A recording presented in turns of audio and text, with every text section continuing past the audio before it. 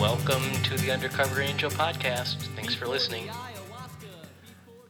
Thanks again for tuning in to the Undercover Angel podcast.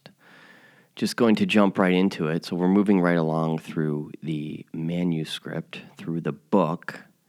I'm still reading it as a manuscript, but by now it's a book, if you know what I'm saying.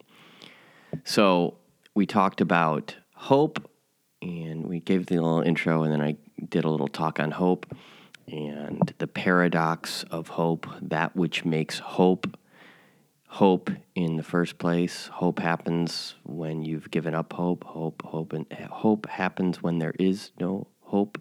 Hope happens when there is no hope. And now we're moving into heroin. So this book deals in great part with heroin. Heroin was the thing that ultimately, the substance, the entity, you might even call it, that ultimately got me to good old HP, who I refer to as God, higher power, who I choose to call God. But heroin is gnarly. It is no joke. And where it has gone now, it has devolved or evolved, whichever way you want to look at it. But the fentanyl use currently in America, and I'm assuming other places in the world, is completely out of control.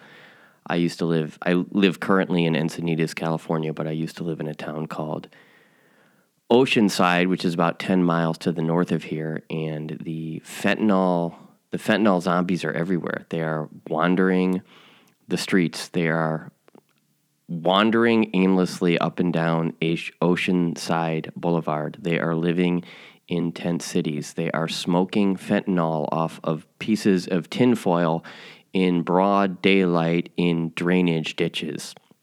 I have seen them. Sometimes I pull up to them or pull up to one of them on my electric skateboard and have a little chat and maybe offer to buy them some food from CVS. And they never want too much. They never want more than Slim Jims or bottles of like Dr. Pepper, like Dr. Pepper and Slim Jim and chips. And sometimes I'll be like, I think you should have at least have some trail mix. And I said that to one of them one time, and he was like, I really appreciate that you care about my health. I was like, well, I do care about your health. And I don't try to preach to them. I don't look to carry a message. I don't try to bring them to Jesus. I don't try to drag them to a recovery gathering, none of that. My point in sharing all of this is that the drug problem in America is completely and totally out of control. And that which started as heroin has now evolved into or devolved into widespread fentanyl use. It's everywhere. There is a lot of people will say that there's no coming back from that, and it's not likely that one will come back from that, but it's entirely possible. Back to hope. There is hope. Hope happens when you come to believe, perhaps, that a power greater than yourself can restore you to sanity.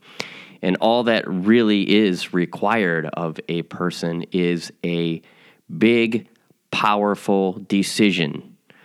All that is required of someone to come back from that hopeless state of mind and body is exercising the power of choice in a very, very, very powerful way. So I am living proof that anything is possible.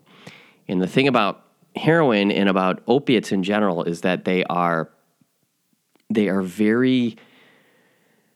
How to describe the feeling? The feeling, I discuss it later in the book, that the feeling, it's really just kind of this feeling of being all right. It's just like this extreme version of what it means to be all right. You're just kind of like, all right. And it's another word that I use to describe it is celestial. It's almost like this is how heaven feels. But heaven quickly descends into hell. So I'm just going to go ahead and read this little intro chapter or this little intro blurb that I jotted down just sort of in a stream of conscious sort of a way several years ago. Heroin. Heroin is hell, but it doesn't end there because heroin is beauty and heroin is love. Heroin is your first kiss and heroin is death. Heroin is truth, lies, pity, and God in unintended 12-step meanings. It is perfect and serves a purposelessness like no other by making good people go insane and do despicable things their mothers taught them not to. It defines deals with the devil and makes feelings go away to other places, to be squashed down into compartments and hidden in dark, abandoned palaces that only God has the key for. I still love heroin for all that it is, because I am here, because it was destiny, and because there's a story with a living ending that has made me a man. I want to call it her, quote, like it is the sea, a vessel, or a country worthy of recognition. But despite all of its influence, it is still not worthy of anything proper. Dope remains filthy in its essence and covers the dirt that all junkies have filling up their insides, making them bearable in otherwise despicable lives of ruin. And I think that about sums it up. It's just this beautiful, disgusting, heavenly, hellish substance. It's like I said, it's almost an entity unto itself. It's almost its own thing. It is a phenomenon unto itself. Heroin is no joke.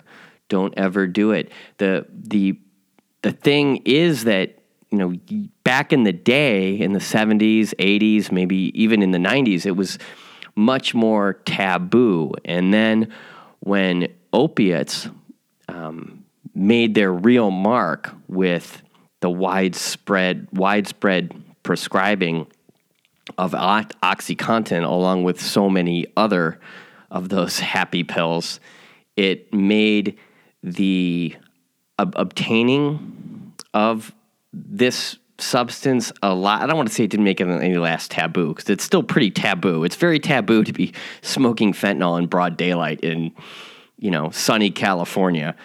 But and I don't want to go so far as to say that the pharmaceutical industry led to this sort of the normalization of opiates so much as it led to the availability of them. So I don't want to say that it's like not taboo. It's still pretty taboo to be a junkie, right? Which is a good thing, you could argue. But the availability of this heavenly feeling led to my deterioration and is leading to the deterioration of probably hundreds of thousands of people currently in the streets of America and all over the world. Thank you for listening. I will talk to you next time. Bye-bye.